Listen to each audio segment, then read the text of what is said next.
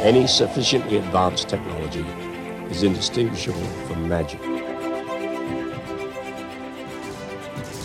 It is a great pleasure to welcome a gentleman who's been a great influence on me and my writing, but we've never met in person. We still have never met. We have to meet someday in person, Paul. But it's Professor Paul Halpern, who's a professor of physics at the University of the Sciences in Philadelphia.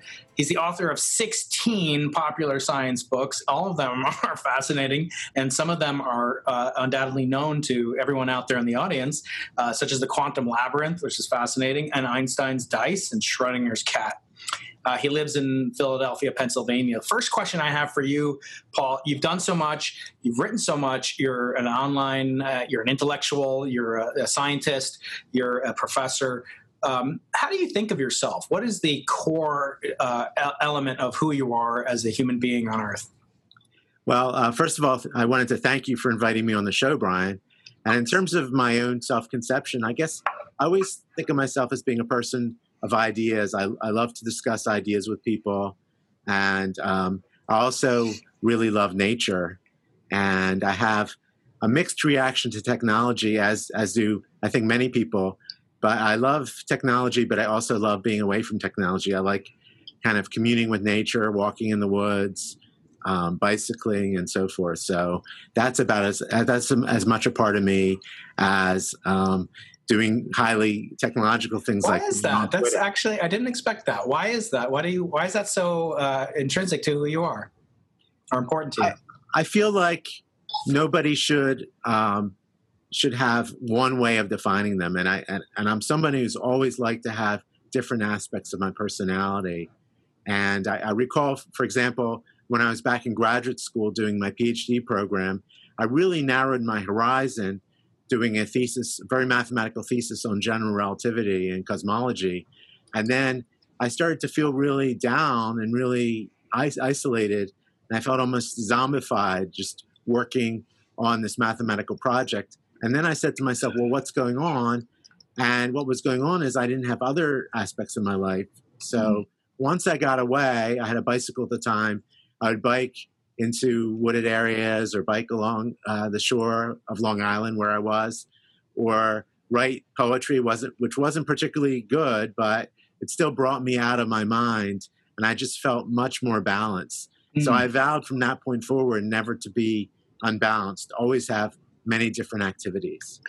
And that's sort of a key in some of the personalities in this book. And I think this book is a departure, and correct me if I'm wrong, from your previous books. It spoke loudest to me, and I couldn't put it down. I listened to the audiobook. I read the physical book as a companion. But, I kind of feel like you're in my head. And that was important and appropriate because I felt this is almost a book about not only human psychology, but also about friendship. And the first thing I want to talk about, whenever I see these books, and I knew, when it has quantum in the title, I talked to my friend David Kaiser, who I'm sure you know. I've talked to many other physicists, written interpretations of quantum mechanics. Actually, I told David Kaiser, I said, my first fear when I was reading Quantum Legacies, which is his book that came out this past year, was that it was not going to be another quantum interpretations book. And I looked up, I said, well, I wonder if that's an acronym, NAQIB, not another quantum interpretations book. It turns out it is an acronym, or it's a word in Arabic, and it means a person of great understanding. So in a way you are a naqib, but this book isn't really about that. It's really a book about personalities and friendship. Can you talk to me, what was the most surprising relationship that you uncovered in the research and writing of this book? Well, it was interesting to see all the different aspects of Wolfgang Pauli's personality, because he could both be a hard-headed physicist and quite mean to people, but then he also had this very sensitive side. And it shows that no matter how hard-edged somebody is, and no matter how gruff, they might still have this very sensitive side and be vulnerable in some ways. And he was very vulnerable about his relationships. His first marriage was a disaster, and he had a lot of trouble relating to women. And that's when he turned to Carl Jung, and that became a kind of a friendship, an unlikely friendship between the two of them. It was more of a professional relationship rather than, I would say, They weren't really pals, but they got very close intellectually and had a very interesting dialogue between quantum physics and psychoanalysis.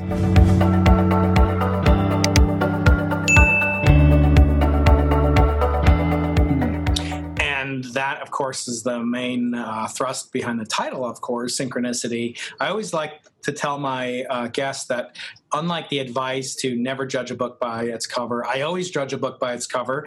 And not only that, but also the title and the subtitle. So can you take us through the title? How'd you come up with it? It's the shortest of all your titles, I think, in some ways, but also the subtitle, The Epic Quest to Understand the Quantum Nature of Cause and Effect. So it's not about interpretations. What was the design? What are the design elements that went into it? And what's the meaning of the title and the subtitle for my audience? Well, first of all, I think it's a beautiful cover in terms of the design layout, although I can't take credit for that. I didn't suggest the design myself, but the designer at Basic Books Hachette did a great job with that. In terms of the title, I was trying to encapsulate this whole idea of acausal connections through time and this whole mystery that if you look back in ancient times, the ancient Greeks were debating whether or not light takes time to travel from the sun to earth or whether light is instantaneous. And that meant a big deal because light was symbolic in ancient Greece of things like love and divine influence. There was a whole theological idea about light, that if you were, if light touched you, you were being blessed and you were given wisdom through light. And there's ideas in mysticism. You're probably familiar with Kabbalah, where light comes down through vessels, and that's a symbolism of God's influence on both the universe and on human beings. Yeah, let there be light. First sentence. So light plays so much of a role. If light is instant, then divine influence and any kind of causal influence can be instant. So you say something, and all of a sudden thunder or lightning can strike, and that's it. But if light takes time, as we know, then certain things must take time. And if you were angry for some reason with the people on Alpha Centauri, you couldn't immediately. I am. I really hate those buggers. Those guys got us into a lot of palavers. 5 minutes later, the people on a planet near Alpha Centauri, okay, we're going to affect your weather 5 minutes. We're gonna send you some Kardashians as punishment. You would have to wait 4 years for light to travel there, because that's how long causality takes. And yet there seem to be in quantum physics now things that are not necessarily sending messages, but are influences in terms of a common core, such as quantum entanglement, that happen instantaneously or near instantaneously, as far as we can tell. And that means that you can have things that are connected a very long distance in space, but not necessarily need the time for light to travel from one end to the other for them to share information. And that's very interesting to me. So back to the title. Well, if I wanted to make a really long title, I would say, well, the history of acausal influences throughout time. And then I just thought, well, Jung, even though I thought Jung was not completely scientific in terms of his ideas about, day-to-day coincidences, I thought, well, it was really insightful of him to come up with that term to describe an acausal connecting principle. And science needs an acausal connecting principle, a way to understand acausality as well as causality. So why not use that term and trace the idea of acausality back to the ancients and trace it forward in time and use the relationship between Pauli and Jung as kind of the keystone of the book, upon it, everything else is built, and then go backward in time, go forward in time. So that was my aim. I think if I were writing this book, and that's the highest encomium that I could give. I wish I wrote this book, right? But if I were writing it, I would worry that I'd get caught up in a little bit of the dancing Wu-Li masters dust and the Tao of physics and so forth, because Jung is not, as you say, associated with the highest levels of scientific rigor and Popperian falsification, etc.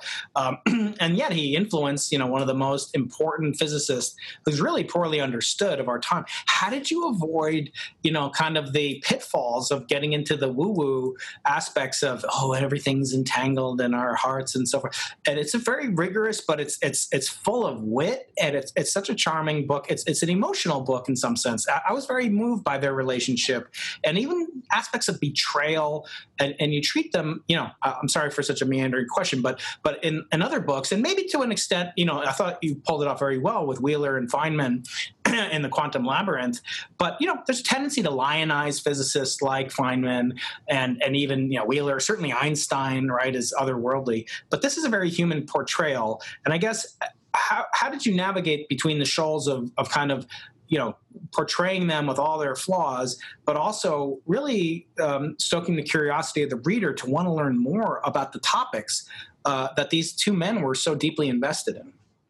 Well, I guess over time, I've been writing for now 30 years, believe it or not. So it's the 30th anniversary this October of the publication of my first book. Oh, congratulations. That's really, right. Yeah, Time Journeys. Yeah, I want to get into that. Which is really strange because I started writing when I was in my 20s.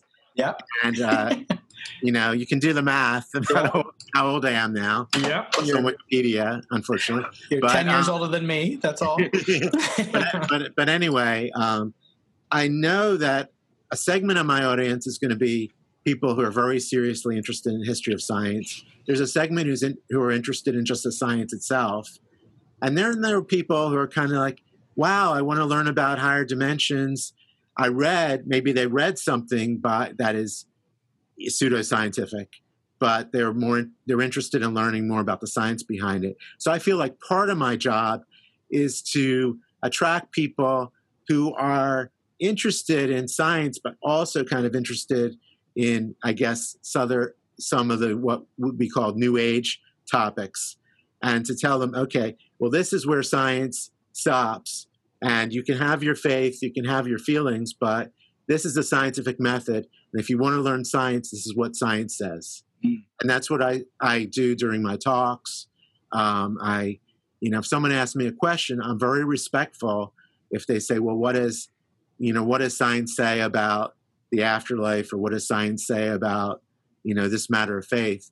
I'm respectful of people for their faith, but then I say, okay, that's faith, that's religion. That's not what I'm talking about. I'm talking about scientific experiments. So that's what I try to do to delineate it. So, that was one of my goals in the writing, and to personalize it so that people who are interested in the personalities are satisfied. I try to put in some scientific explanations.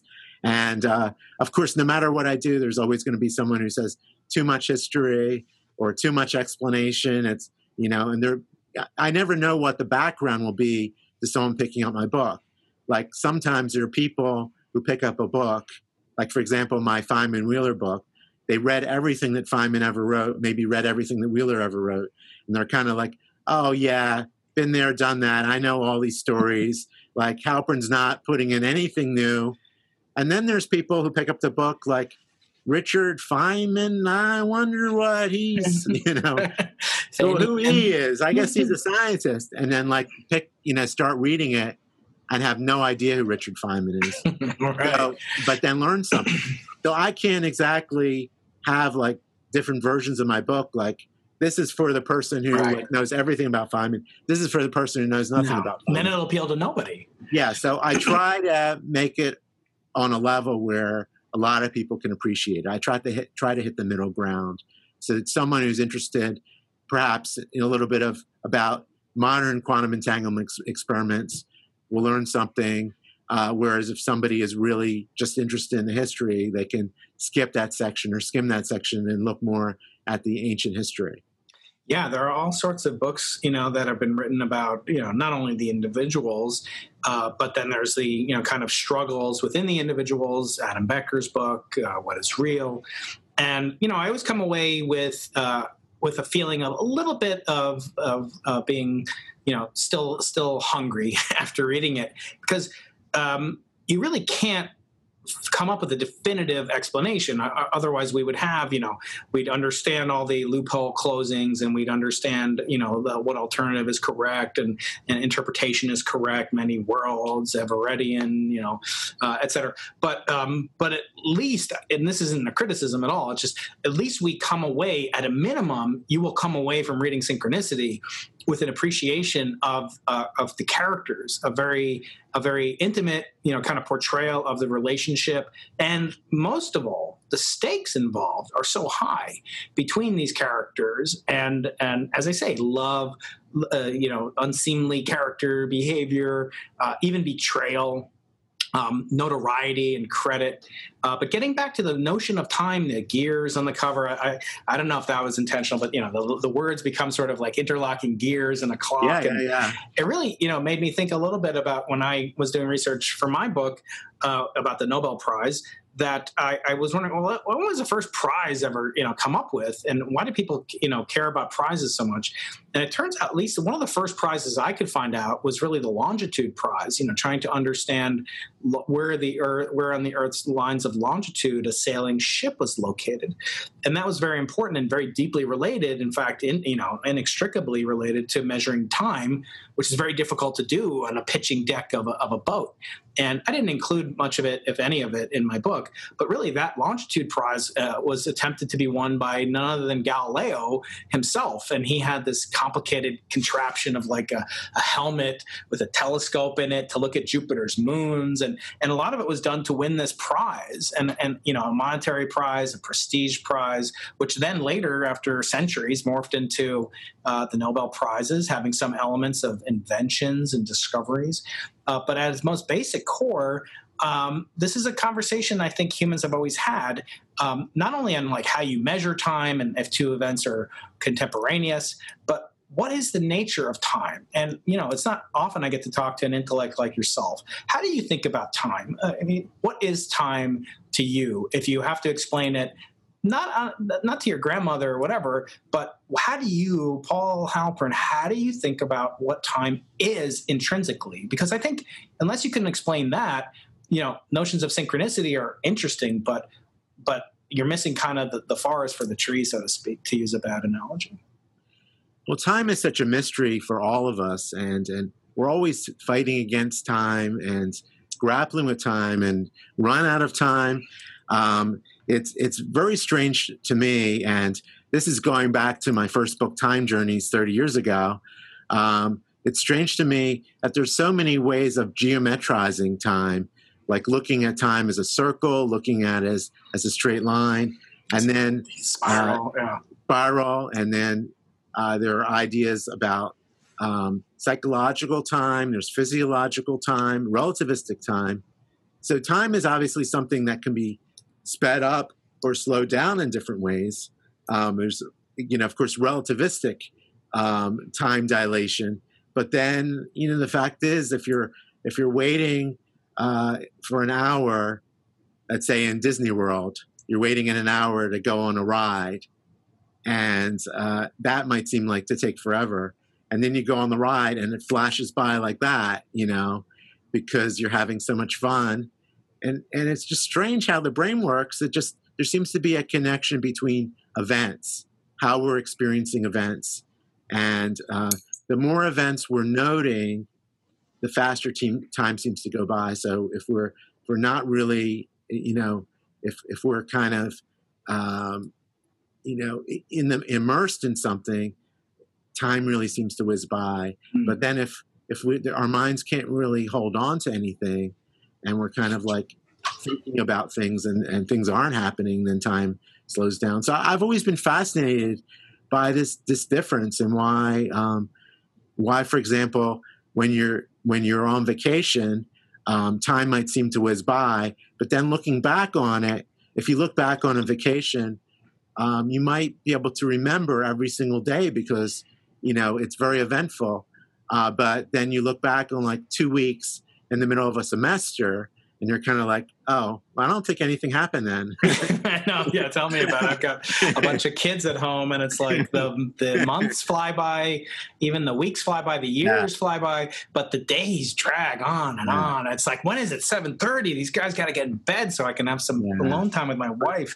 But I remember, for example, my first trip to Europe, which was a 6-week trip, and I remember almost every single day of the trip, and it kind of expands in my mind. But you know, a comparable 6-week period in early 2020, I don't know. Well, I remember all the details. Time doesn't exist anymore during COVID. But I mean, there's the politically incorrect, attribution to Einstein of, time is relative. Sitting on a stove for a second feels like an eternity, and talking to a pretty girl for an hour feels like a second, or whatever. But was Jung interested in the psychological perceptions of time, or was he noted in this, more interested in the spooky action at a distance aspects of synchronicity? Well, I think he felt that they were connected. He felt like he wanted to link psychological perceptions to physical ideas. Now, he wasn't really the person to do that because he never really had a serious background in physics, but he was very interested in talking to physicists and bouncing ideas off of physicists, going all the way back to his connection with Einstein. So in the early 1910s, when Einstein was teaching at the University of Zurich and the ETH in Zurich, briefly, Jung had dinner with Einstein several times. And that's when Jung started to think about space-time. And space-time has many attributes, but in general relativity, you can think about the possibility of signals being sent backward in space-time, theoretically, because you can think of space and time as a block, this block universe idea. And Einstein didn't really talk about it too much, but Jung was really fascinated with the idea that maybe space-time, the fact that it's a whole, means that causality is an illusion, and that we can really contact the past, we can contact the future, and that two people can share an unconscious identity. They can share ideas, even though they're separate people. And I think Jung was fascinated with this, and that's why Jung was amazed when Pauli wrote to him, a quantum physicist, and shared all these dreams with him. A lot of the dreams had some connections with quantum physics, or at least with symmetry.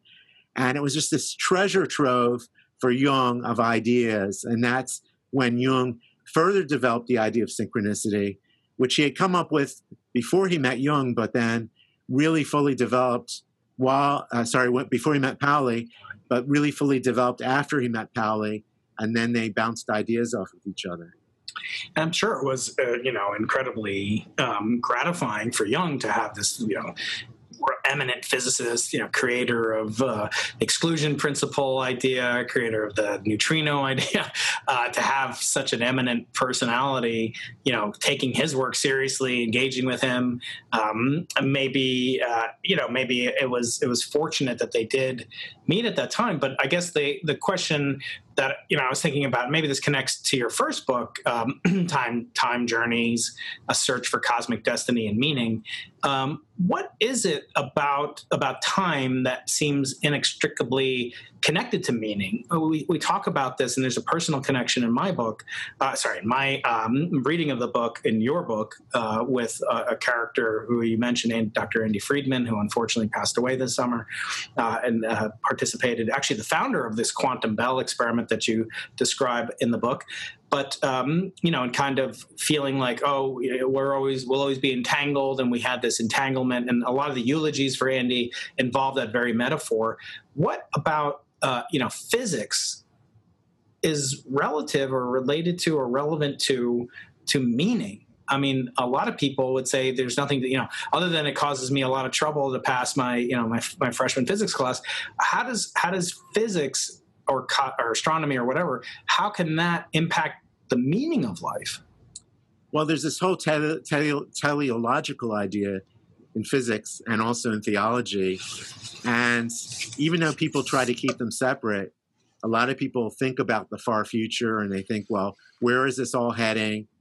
And if the universe, for example, it ends in a cycle and there were some ideas in philosophy, in particular Nietzsche's idea that we might someday repeat everything. And I don't think many physicists take that seriously. But imagine if we ended in a cycle and everything started all over again, and that somehow our atoms ended up, just through sheer chance, maybe after a number of cycles, in the same position, and we lived our lives again and again in this kind of eternal return, then that would have a profound difference compared to whether or not we live only one life. And I think part of our motivation toward having goals and toward having meaning in our life, having a perspective, is this idea that time is fleeting and we don't really have a second chance, and that we're trying to do everything we can in this life, trying to go for everything in, I know it's kind of a cliched expression, but in a bucket list, like checking off things that we need to do in our life because we know we're not going to have another chance. Whereas if those who believe, let's say, in reincarnation or in cosmic cycles might think, well, I need to lead a just life, but the fact that I travel here or travel there really doesn't make a difference because I'm going to have another cycle. I'm going to have another opportunity. It's more like, well, I have to build toward the next cycle.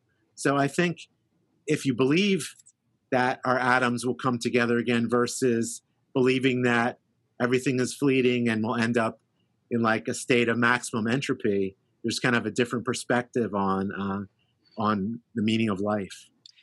Yeah, it's funny that you bring that up because I was talking a couple days ago with Rabbi David Wolpe, who's one of the more famous rabbis in America today. He's a thinker and author.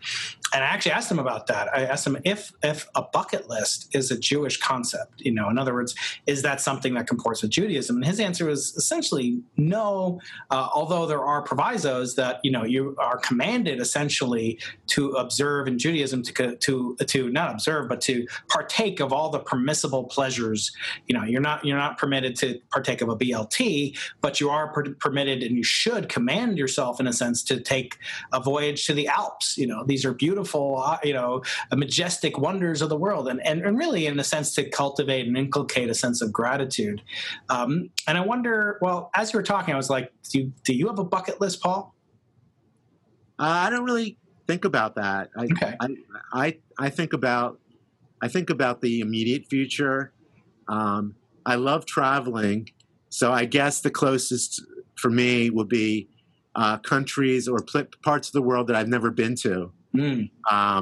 Like speaking of rabbis, I've never been to Israel, but I've always wanted to go there. Oh yes, you should. Yeah. So everybody else in my family has been there, so it's kind of like I'm the one left out.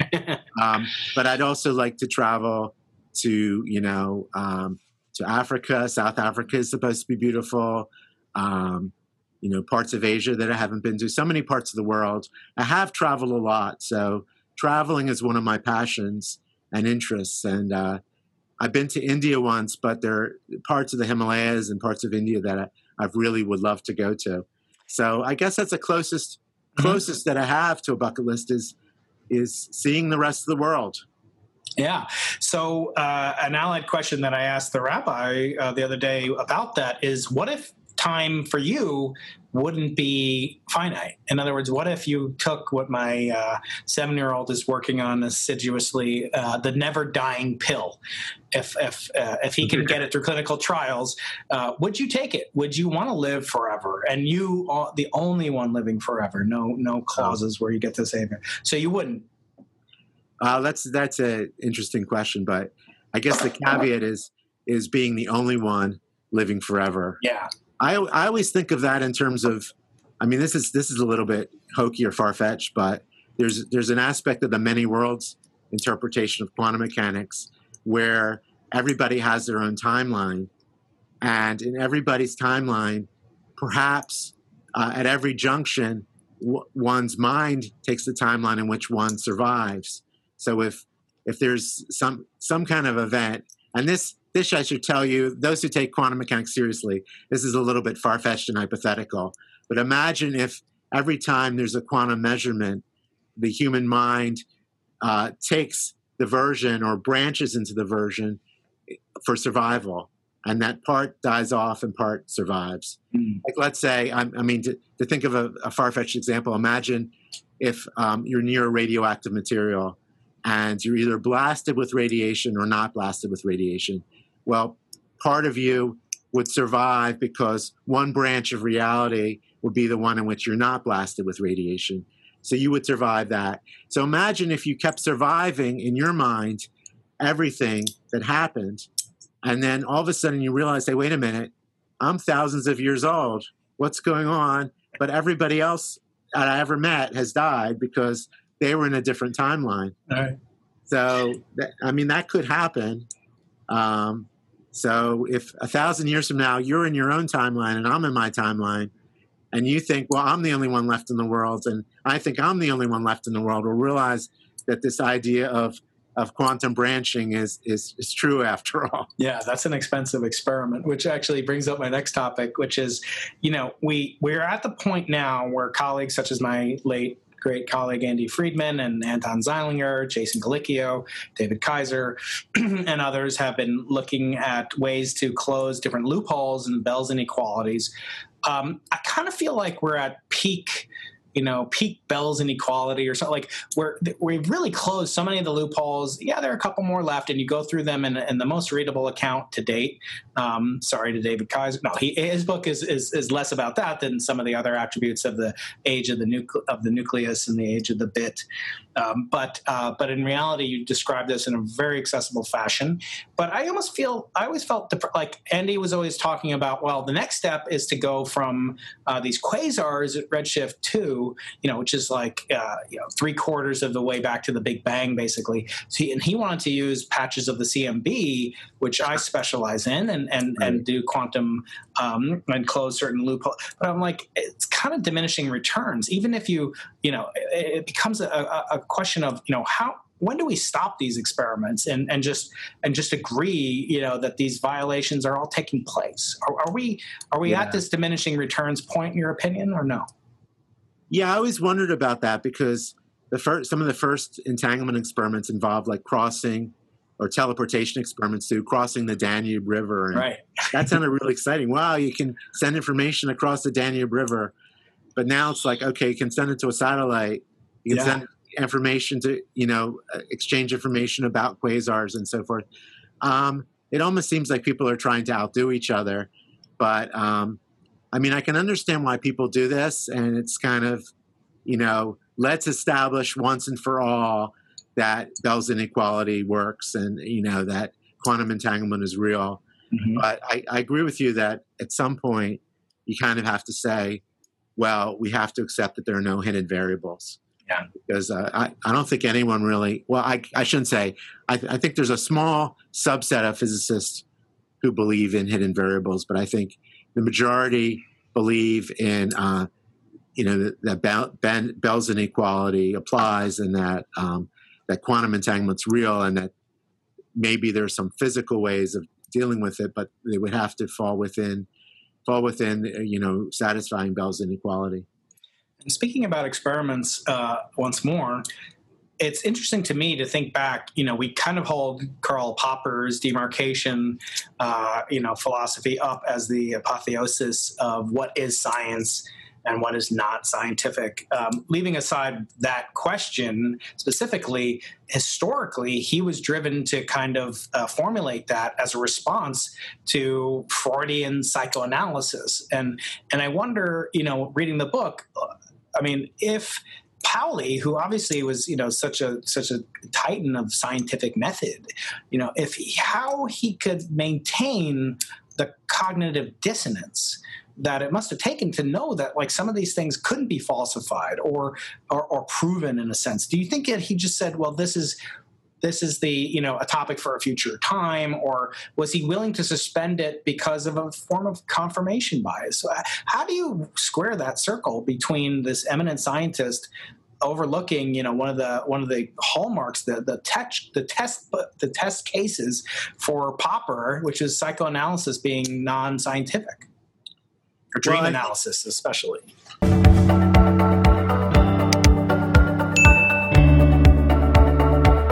I think Pauli was very careful. This was kind of a private venture. So he had this private life. He had almost or close to a breakdown around 1930, which is interesting because he proposed the neutrino that year. So he had these scientific breakthroughs, but then almost a nervous breakdown around the same time. And his marriage. Because of his marriage. Yep. His mother committed suicide a few years earlier, had this failed marriage. His wife ran off with a chemist. He said, like, a bullfighter I can understand, but a chemist? Why would she run off with a chemist? So because of that, this was a very personal thing. He kept it very private. These were his conversations with Jung.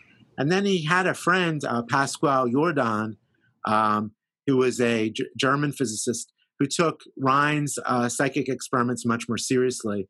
And Pauli at first kind of dismissed these. And I think he was always kind of like, well, let's see how this pans out. Let me see. I'll talk. He talked to Jung. He talked about symbolism. He was interested in these ideas, but he never published, with one exception, he never published anything about these ideas. And the one exception was his work about Kepler's astrology and symbolism in Kepler's astrology. And he meant that as a kind of historical analysis based on Jungian interpretation.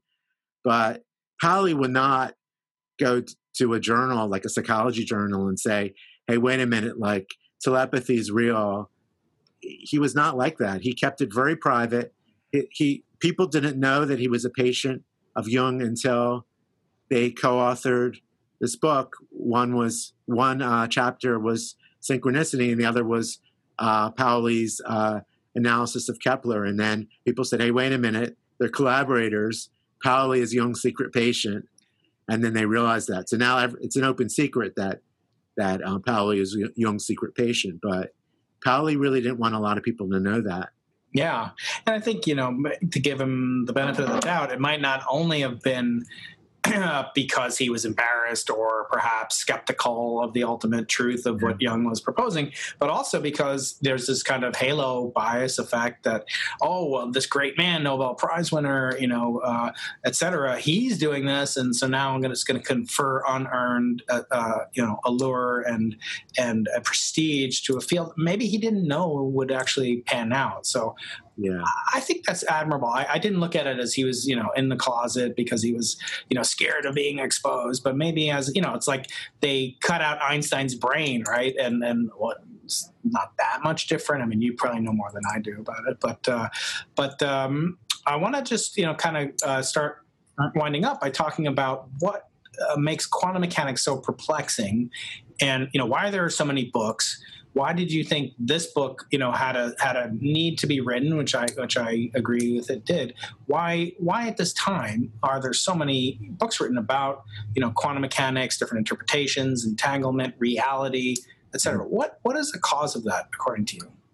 Well, I just wanted to add about the last point that I found in my research in the archives at the ETH. I found a letter. I'm not sure how well known this is. There was a letter from Rhine to Jung saying that he received a letter from Pauli posthumously, that Pauli had doubts about Rhine's work. Yeah, you mentioned that in the acknowledgments, right? Mm-hmm. Yeah. I was going to ask you about that. So Pauli had become in his final 2 years, more skeptical, I think. Mm-hmm. And he also didn't correspond with Jung as much. And I have hypothesized that maybe it was the fact that in 1957, parity symmetry breaking was discovered in the weak interaction. And Pauli was a big believer in symmetry. And then he thought, hey, wait a minute, maybe symmetry isn't everything. There's a symmetry breaking. And he started to doubt a lot of his preconceptions. And around the same time, I don't know if it's coincidence or not, that's when he stopped corresponding with Jung for a while. And that's when he wrote the letter to Rhine expressing his doubts. But back to your other question about why it's interesting about quantum measurement and so forth. Well, the interesting thing is, in the 19th century, before quantum theory, you could very easily distinguish between psychic stuff, spooky stuff, and real physics. And the way you can distinguish is you say, okay, is everything happening locally? If the answer is yes, it's physics. Okay, everything in Newtonian physics happens locally. And then you say, is everything happening deterministically? If the answer is yes, it's physics. If it's random chance, then you say, well, maybe we don't really understand what's going on. We need to look at all the components. Maybe the randomness comes from a lot of components. But if someone said, okay, this happened just completely randomly, no explanation, you might say, well, that's not real physics. If something happens here and then a mile away something else happens and there's nothing in between to explain what's going on, say, well, that's not real physics. So it was very easy to demarcate science from non-science in the 19th century. And then quantum mechanics comes along in the 1920s, and all of a sudden people are talking about this black box idea. We don't know what's going on inside. You take a measurement, you get a result. You can take a measurement one place, you get a result another place. And then it's kind of like, okay, what's science versus pseudoscience? And that's why I think Einstein kept talking about spooky. It's too spooky. It's too much like pseudoscience. We need to go back to real science. And Einstein really thought that quantum mechanics had adopted the language of telepathy, of pseudoscience, and that needed to quantify itself more. And that's why Einstein kept trying for a unified theory of nature that would supersede quantum mechanics and be completely local and completely deterministic. That's explains a lot of the fascination, because you have these great quotes from these great minds, and Feynman's quip that nobody understands it, and Einstein's quote about spooky action at a distance. I wonder, sometimes, and you talk about this. I'll be talking with Juan Maldacena in a couple weeks about an interesting paper that you reference a precursor to in this book about traversable wormholes. And of course, many worlds and the multiverse, things that I'm involved with, Sean Carroll's written about.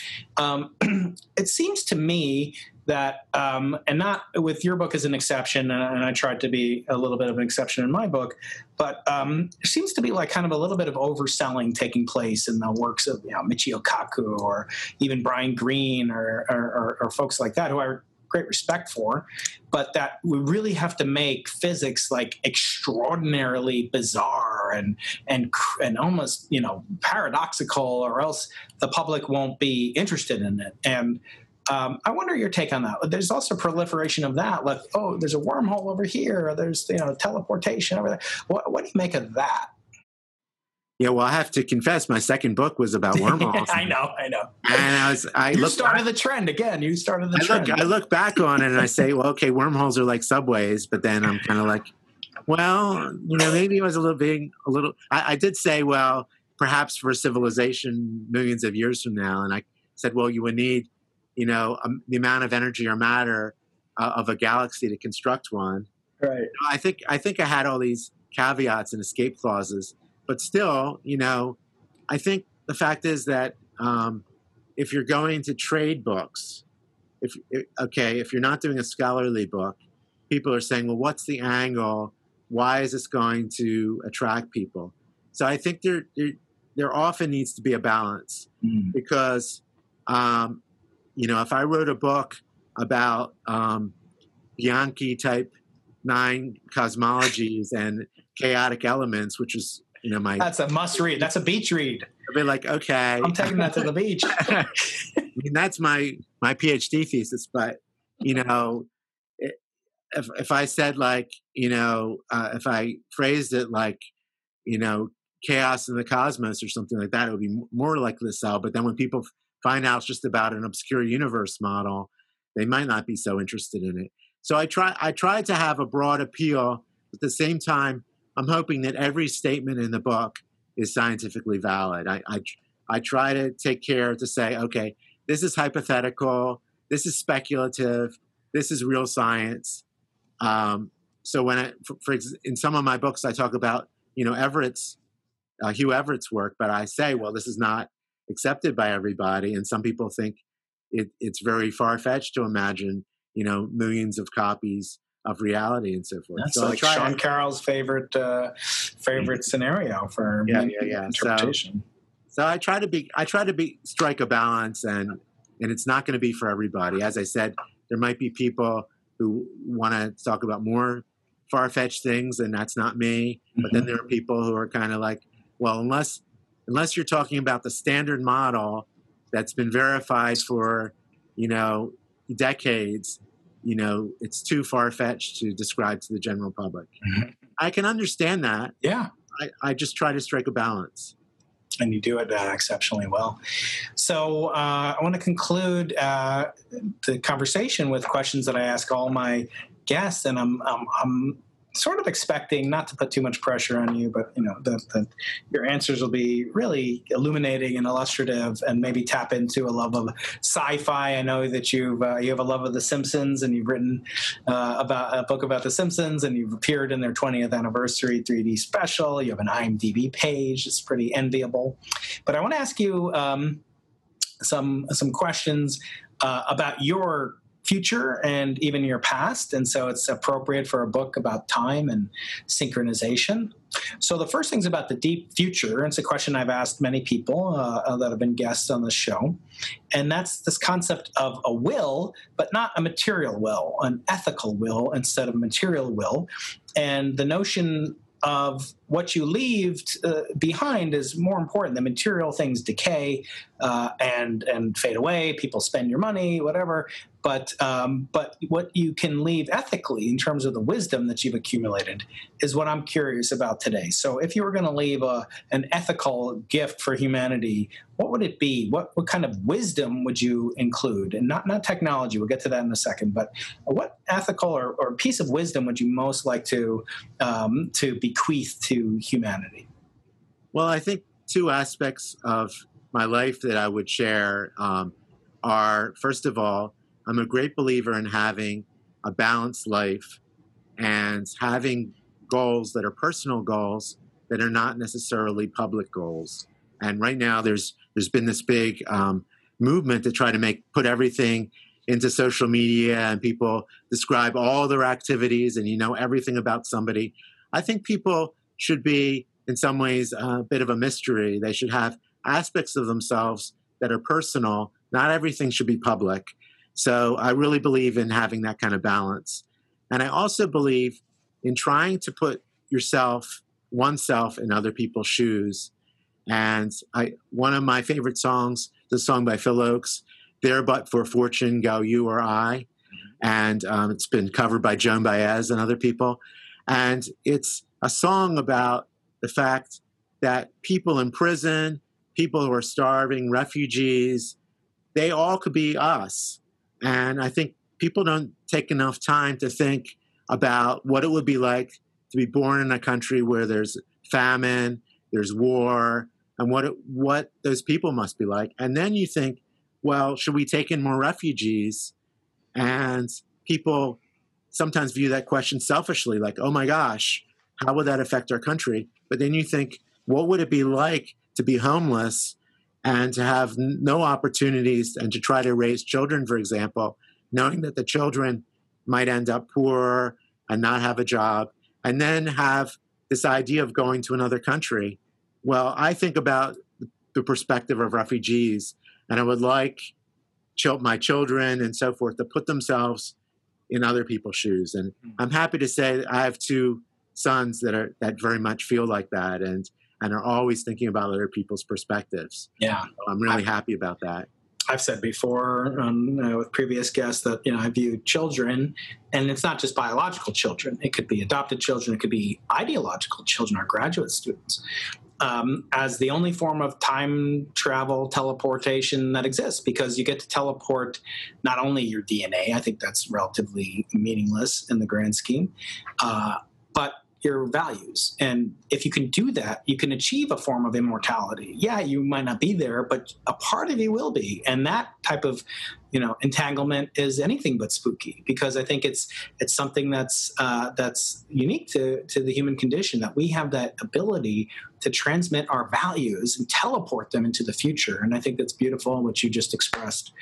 The next thing I want to do is express also into the future, but something materially that you've come across in your immense career as a scholar, as a Guggenheim Fellow, and all the things that you've done in your life, inspirational to authors such as myself. But what piece of knowledge or technology would you put in an obelisk of the kind that Sir Arthur C. Clarke depicted in 2001, these machines used by an unseen civilization to store information about that would only be openable, once humanity was able to go to the moon and actually unlock the secrets within? What kinds of things would you put on or in a billion-year long-lasting time capsule? Well, thinking about that question, I think, well, what does the human race really need? What sort of, technology does it need? And I wish there was a way, I don't know if this is through technology or through education, that we could abolish war, particularly weapons of mass destruction. And that is, of course, a big fear. I share that fear with a lot of people. But this idea that the human race could wipe itself out, the fact that wars go on constantly, and then the fact that even on a local level, there's so much violence and so forth. And I would really like to see humanity evolve in sort of the Star Trekian way into a global civilization or intergalactic civilization, if possible. I mean, talking about the far, far future, that believes in peace and respect, respecting other cultures, respecting other alien civilizations if they exist, and just being emissaries for understanding. I know that sounds kind of hokey. Maybe it's not at all. Actually, it's in resonance. Old-fashioned, but I would really like to see the end of warfare, the end of weapons of mass destruction. No, you're in complete agreement with none other than Jim Simons, Dr. Jim Simons, the world's smartest billionaire. Actually, I don't know. Maybe you're a billionaire. You could be the world's smartest billionaire for all I know. At the University of the Sciences, they probably pay better than here. But anyway, I'm not complaining. Jim Simons said, the most important science is political science, because if we don't figure out a way to cooperate, we're going to obliterate ourselves. And that's the highest priority that he had as well. So you're in good company, Paul. Okay, great. Last question is, before we get to the spin zone, the plug zone at the very end, the last question is, now we're going to go backwards in time, assuming that such a thing is even possible. But Sir Arthur C. Clarke had one of his 3 laws, the first one being any sufficiently advanced technology is indistinguishable from magic. The second one being for every expert, there's an equal and opposite expert. And the third one was the only way of discovering the limits of the possible is to venture a little way past them into the impossible. And that's, of course, where I get the name for the podcast. So I want to ask you, what thing about life might have seemed impossible to you as a 20-year-old, as a 30-year-old? Maybe someone said it was impossible, and you found out you did it because you went and had the courage to go a little bit into the impossible. Well, I think as a 20-year-old, I was very confined locally. I grew up in Philadelphia, so I'm the unusual academic, I should say, that's ended up in the same town where I grew up.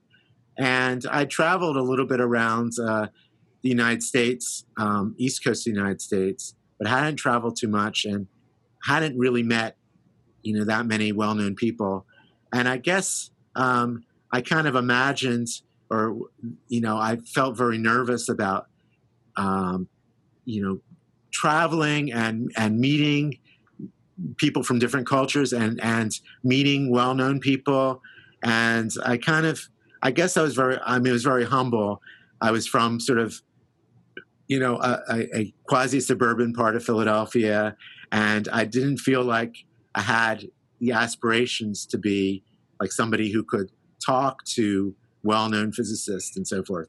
So I think I was very careful very early on in my career not to reach out to well-known people and so forth. And maybe, in my early books and so forth, they would have benefited by me saying, I'll just pick up the phone and call Nobel Prize winners. And I'm sure they would have answered me, answered my questions, so I could have written to them. But then finally, around little after 2000, around 2002, I got a Guggenheim Fellowship for the history of higher dimensions. And I thought, well, I have this Guggenheim Fellowship thing. Maybe I can try to contact people who are well known. And that's when I reached out to John Wheeler, and had an interview with him. And it just felt great to be talking to him. And he was such a well-known person, and I could ask him anything I wanted. And I just thought, well, this is something that I could pursue. So since that time, I still feel a little nervous approaching people, but I feel like I can reach out to people who are Nobel Prize winners or famous and talk to them. And I'm a lot less timid about that. Well, that's really good. It's good to know, although it's a little depressing because maybe you could have had 17 books. I think I saw your hands moving. I think you're working on 17 as we speak. You're actually writing a book during this interview. It's amazing. Speaking of what you're going to be up to now, and I want to say, Paul, in all honesty, the way you describe talking to people like Wheeler, et cetera, I feel like that talking to you. Your wealth of knowledge, your mensch, as we would say, and you do so much for communicating science to the public, but you do it in a way that doesn't dumb it down, and you have respect for your readership, which is what I've always been told is one of the most important things as an author. And you're a light unto the many of us who are aspiring to do better and be better with our writing. I want to thank you for that. I want to ask you a quick question about the University of the Sciences. I know little about it. I always thought it was like a pharmacy school. Can you tell me a little bit about it and then enter into the plug zone? Oh, wow. My publicity people at the university will be really happy with that question.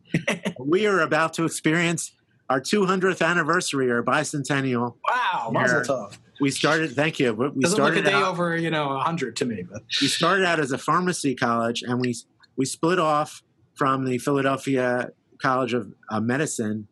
I think that's what it's called. The doctors, the physicians, Philadelphia College of Physicians, I'm sorry.